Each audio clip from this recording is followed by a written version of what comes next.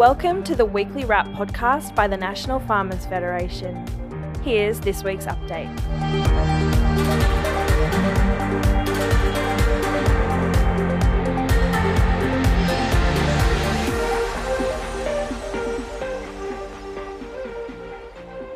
Hello, everybody.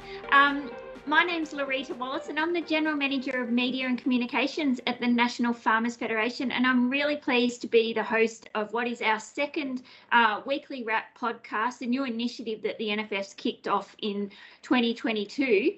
And I'm really delighted to have with us as a special guest the CEO of the Victorian Farmers Federation, Jane Lovell. Hello, Jane. Hey, Loretta, how are you? I'm great. And how are you? Yeah, I'm a bit exhausted. We'll be talking about why I'm so tired later on.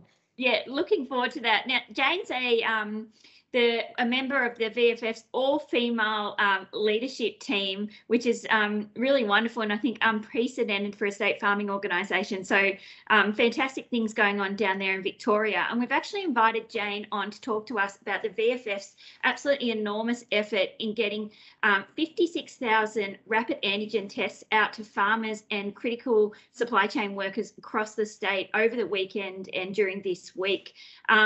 So, Jane, very much looking forward to hearing about that. But before we do get into that, we're going to just talk about the other big issues that have been happening in agriculture this week. Great, fantastic news out of Western Australia with a major project given the green light for the processing of urea in the state's Midwest up near Geraldton. So a company called Strike Energy will be processing urea very, very soon, creating about 1,100 jobs in the establishment of the plant and about 300 going forward. But really, really importantly, it gives certainty, creates a pathway of certainty for critical inputs for farmers because, of course, Jane, you would have known during the COVID problem, farmers, although they were facing a really bumper crop, great cropping conditions, they were hampered with some uncertainty about whether they were going to be able to get their hands on fertiliser. And that's because we actually import 90% of the urea that we use in this country, which is, I think, would come as a surprise to many Australians, Jane. Yeah, absolutely. And it's an issue that we actually held a webinar on earlier in the year. So we were really concerned about a lot of the supply chain disruptions. So it's fantastic news that we've got a solution, or at least a solution looming for one of them. Yeah, absolutely. And because we saw that not only fertiliser, it was late last year we had uncertainty around the supply of AdBlue, which is a critical additive for diesel, and AdBlue is a derivative of urea. So, it was a really worrying time. And the NFF, with our members like the VFF, will be really rattling the can, with the budget and also this federal election to say that what can we do as a nation to bolster our domestic capability to manufacture critical inputs. And yeah, agree, this is a really great step forward, and it comes on the back actually of an Incitec Pivot partnership with the government to do the same thing to process urea here, so to manufacture urea. So really fantastic news there.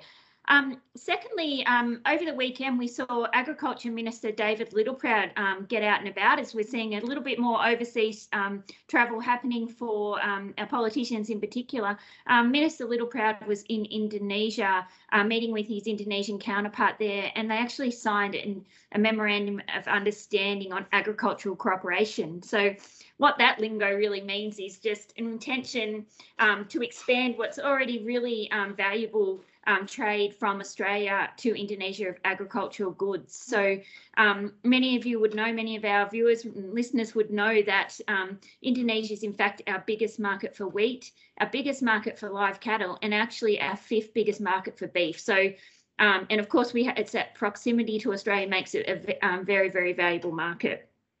The other piece of news this week that we need to communicate is that the Fair Work Commission have actually put in place a date for those changes that they made last year to piece work rates. So from the 28th of April, there'll be a floor on piecework rates, and that's going to require a lot of fruit and vegetable growers and other horticultural growers to make some changes to how they operate their workforce. So we're really encouraging growers to get their head around those changes now. There will be some complexity to them, and to seek help if they need to. So their accountant or other professional services, and also the Fair Work Ombudsman can be of help as well. Another really exciting snippet of news or farmer alert is that Grain Growers Limited are out for the second year in a row with their On Board program. So that's a program they've established after looking around at their population of grain growers and thought there's lots of leaders out there, lots of people who want to get involved and be part of the bigger picture of the grains industry, but they just needed some more off-farm skills. So some confidence in leadership, some insights into governance and how to, fulfill your responsibilities as a director. And so that On Board project is aimed at giving growers all those types of skills. They're calling it hard and soft skills, Jane. So I'm thinking the hard skills are like knowing your way around a balance sheet and accounting, and those soft skills might be about conflict resolution and decision making. Yeah, absolutely. I think it's something that, all industries are looking at improving and increasing leadership and the number of people that participate in leadership. So anything that can help upskill people to give them, as you said, the confidence to participate, I think is really important. And one of the things that we think here at the VFF is really important in that leadership space is definitely the skills, but it's also about getting that culture right. So it's those softer skills and creating an environment where it's inclusive and people are really happy to participate. So I would encourage people to jump on board. Yeah, absolutely. So would I. So, and the program really fantastically involves funding to do the AICD course, which is actually really, a ticket to entry into lots of these positions. So, but I encourage people to apply. They don't have long. So applications close on the 7th of April, which I think's Monday. So look, for more information on that, graingrowers.com.au is where you'll find it. But now in my view, the absolute biggest story in agriculture this week, and that is the enormous effort by VFF and the foresight, I have to say, Jane, to get these RAT tests out to farmers and critical workers because you recognise the need to keep those supply chains going. Tell us about it. Yeah, look, I'm actually very excited about what we've achieved, but I can't let it go past that. This was actually an amazing collaborative effort with Food and Fibre, Gippsland and Fruit Growers Victoria as well. So look, in a nutshell, the sort of key statistics are about 2 weeks ago, we got together and said, look, there is a massive shortage. We've been asking government. We couldn't find a source of rats. We've been, raising it nationally as well. And so between the three of us, we decided to see if we could find out what the demand was from all of our members and the industry more broadly, as you've pointed out, and then to see if we could source the rats. So within 24 hours of us deciding to push the go button on it, we had orders for 56,000 rapid antigen tests from across Victoria, and we'd found a supplier, and so we set the wheels in motion. We had, maybe I was a little bit overly optimistic. We thought we could do it all in a week. We hit some interesting curveballs, which I'm sure, talking about supply chain disruption, we definitely hit some of that, and it took us an extra week to actually get the rats down and into Victoria. And so really basically 2 weeks and 1 day after we had the idea, we had about 6 different vans and groups of people driving out across Victoria delivering these 56,000 rapid antigen tests. We called it the Rat Race, and the team behind it we called the Rat Pack. So everybody had said what they wanted, and we'd issued invoices and they paid, and we divvied up the loads, and we had vans and people and stuff going everywhere. And in basically a day, we delivered those rapid antigen tests to 24 different towns across Victoria. We did some the next day out of the office here in Melbourne. So we probably have to be honest and say it took us 2 days, and we're still posting a few out, but it was it was a monumental effort. It was a fantastic collaboration, and I'm just so proud of my team and the broader team of Food and Fibre Gippsland and Fruit Growers Victoria for being able to get together as a virtual group that had never met and actually pull this off. So yeah, it was fantastic. That's fantastic. I just love that it's taking things into your own hands. So, you know, we've all been touched by the limited number of rats, but I think to a degree we felt powerless. And that's what I love about this collaboration, that you've just gone, well, bugger it, we're going to find out how we can, you know, contact a supplier of rats and get them direct to our people. So what was the reaction of people on the ground when you were able to get these rats out? Because they probably thought too it was sort of a hopeless situation. Yeah, look, I think there was an enormous amount of relief, a lot of happy faces. And you're right, it's been sort of, particularly here in Victoria, it's been 2 years of sort of hard graft, really, with lockdowns. And, you know, now we have the opportunity to actually get out and socialise a bit more. And particularly from a workforce point of view, you know, the new rules that allow, so furloughing that allow people to actually go to work if a household member has COVID, as long as they can access a rapid antigen test and get a negative every day for 5 days, they can still go to work. So that was a great opportunity, but without the rapid antigen tests, you couldn't use that. It was like a scene in Get Smart where the door, you know, all those doors slammed.